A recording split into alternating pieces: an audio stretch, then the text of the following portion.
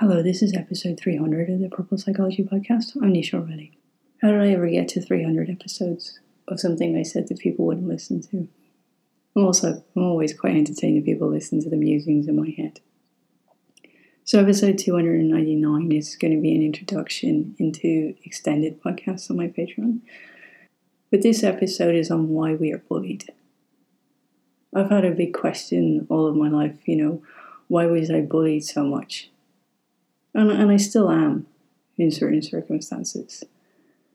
And I work with so many people who are bullied.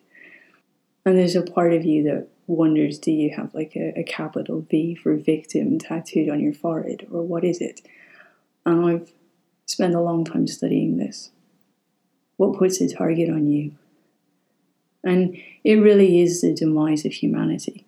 I think bullying is really the root of the most pain that we go through. And most of my work is really about trying to create a world where we don't need to bully each other. And there's a few crucial things I've learned. I think I've really come to terms while reading Black writers that I really resonate with. And in now understanding energy and the way that we move through the world, I realize that I have a very open heart space. And it's something that's been said a lot to me in my life, that I wear my heart on my sleeve. It's a real Irish expression. And I never really understood what that meant. I think in a way it's taken that you're open or that you show your emotions. And actually I don't. I'm a very quiet person. And I was really struck by this again in a car park the other day in a supermarket, where I was walking along and, everyone's in masks at the moment and you feel quite inaccessible to people in a way. And I always joke that having earphones in doesn't stop people from talking to me or asking me for directions or wanting to talk to me on the train. I just take them out. When people engage, there's no barriers.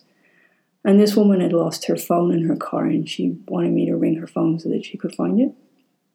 And so for a person who's quite quiet and not particularly expressive or dramatic, I paid attention.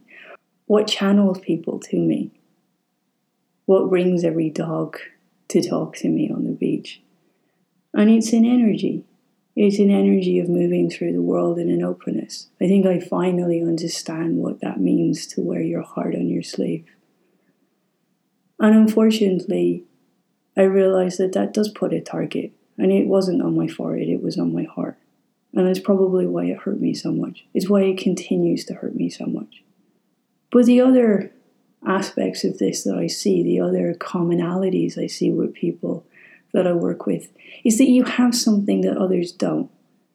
And this is a real irony. And for me, that was a family and a closeness to my parents. And what's considered, I suppose, outside to look like a good home. And so many of the people that were drawn to me over the years were people who didn't have that. And then what happens is that people end up jealous and they end up trying to dismantle the very thing that drew them to you. And so that's a form of bullying. And I see that as a common theme in a lot of the people I work with. I see that they have a real value for family. And it's almost that value is bringing them the targets of people who don't have that. It's this sense of destroying something that you don't have. There's a level of begrudgery to it. And it's ironic because my parents didn't have that. And I see the same pattern from my mother. I see that she didn't have the luxury of knowing her own mother. And that a lot of people over the years have been drawn to her who either have very difficult relationships with their mothers or have lost them in some way. But yet again, they're not as secure in it. And there ends up being quite a dysfunction often in the friendships. They haven't reached this place of reconciliation with it that I'm going to talk about in a minute. I think I get most disturbed when the bullying comes from parents towards their own children. And again, I work with this too much. I work with people who are bullied for their image, for their self-image. And I find that shattering. And it always exists in situations where there's a marriage separation. And there's a sense of the children being the pawns, them being the people to hurt. Because you can no longer hurt each other. So again, you haven't done anything to construct that situation and to be the victim in that bullying. There's a sense of often people being better at something. Better at something that's out of the box and that draws people to you.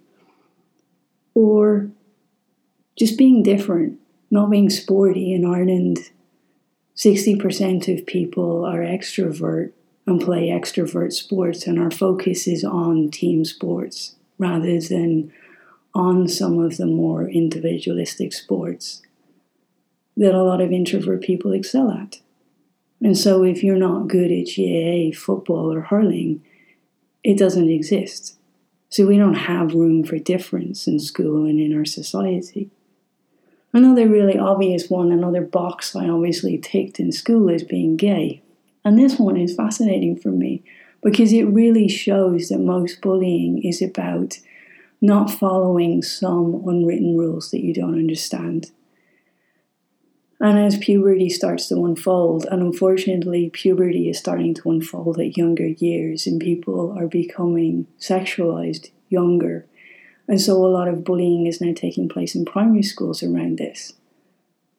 And you simply don't know what you're supposed to follow as a gay person. You don't follow the parameters and the norms and the expected interactions that are supposed to take place.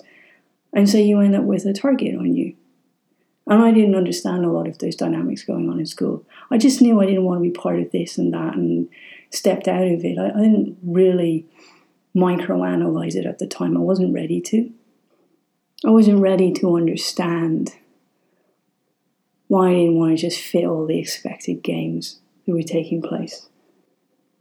When I read Gwendolyn Brooks and I listen to her talk about being bullied for being the wrong shade of blackness, I'm horrified. I never understood that there's an entire scale of measuring skin tone and deciding whether someone fits into that right. And at the moment, I've been reading a series of teen books, and one of the commonalities they have is that a lot of them are written by mixed race writers. And so it's a part that's starting to come up more and more.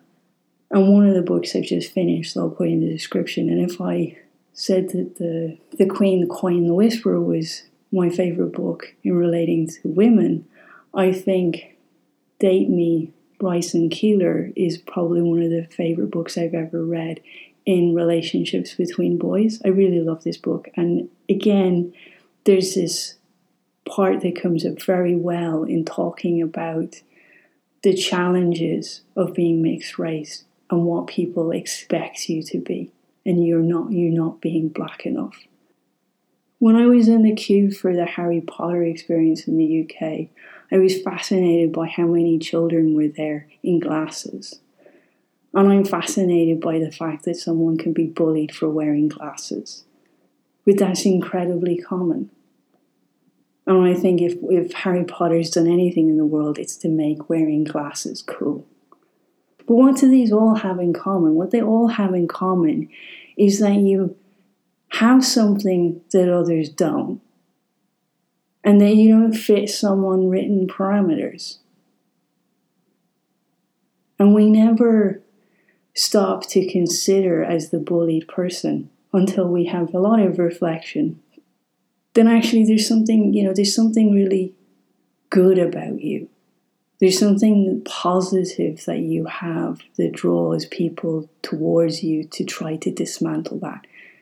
You don't have the space to have the compassion for people to understand that it's their lack of secureness. It's their need within themselves. It's their need to fit in. Their need to be in the parameters. Their inability to be different. Their inability to walk through the world with their heart in their sleeve. that it's a reflection of them that you are experiencing. And that's why you become a victim and why bullying continues, why it continues to be constructive to bully people. Because the bullied person doesn't get to sit there and go, do you know, I'm being bullied because I have something and I'm different and I stand out, and that's actually really good. I have a quality that others don't have. And in a way, I've always loved this quote by Dumbledore, but I'm starting to see limitations in it, which I think are really important here. And it's a quote from the Goblet of Fire, and Dumbledore is explaining that Harry should stay and listen to someone who's betrayed him.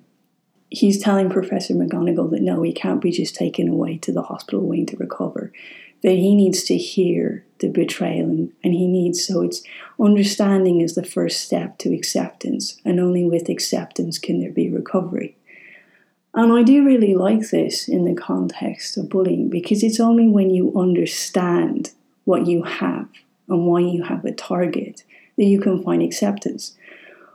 But one of my criticisms with this is that to make peace with something is to be reconciled and to find that peace within yourself. And I always say, like, we only have so much energy as people. And if you're going to spend the time investing that energy in fighting demons internally, you're not going to manage to do much. There's enough outside of you to fight. And so it's really important to be at peace. But to accept something is to become resigned. And especially in certain contexts around your sexuality, around your race, around my literacy issues, whatever those are, there's no sense of me accepting that it's okay that the world isn't secure and that it thinks it's okay to be horrible to me. So, in a way, I would prefer if that understanding wasn't the first step to acceptance, but it was the first step to peace. And that ability to step outside yourself and to have objectivity, it's that lack of objectivity is why we are bullied. It's why it's profitable to bully people. It's why it continues. It's why when I've left school so many years later, that I work with exactly the same stories as I suffered.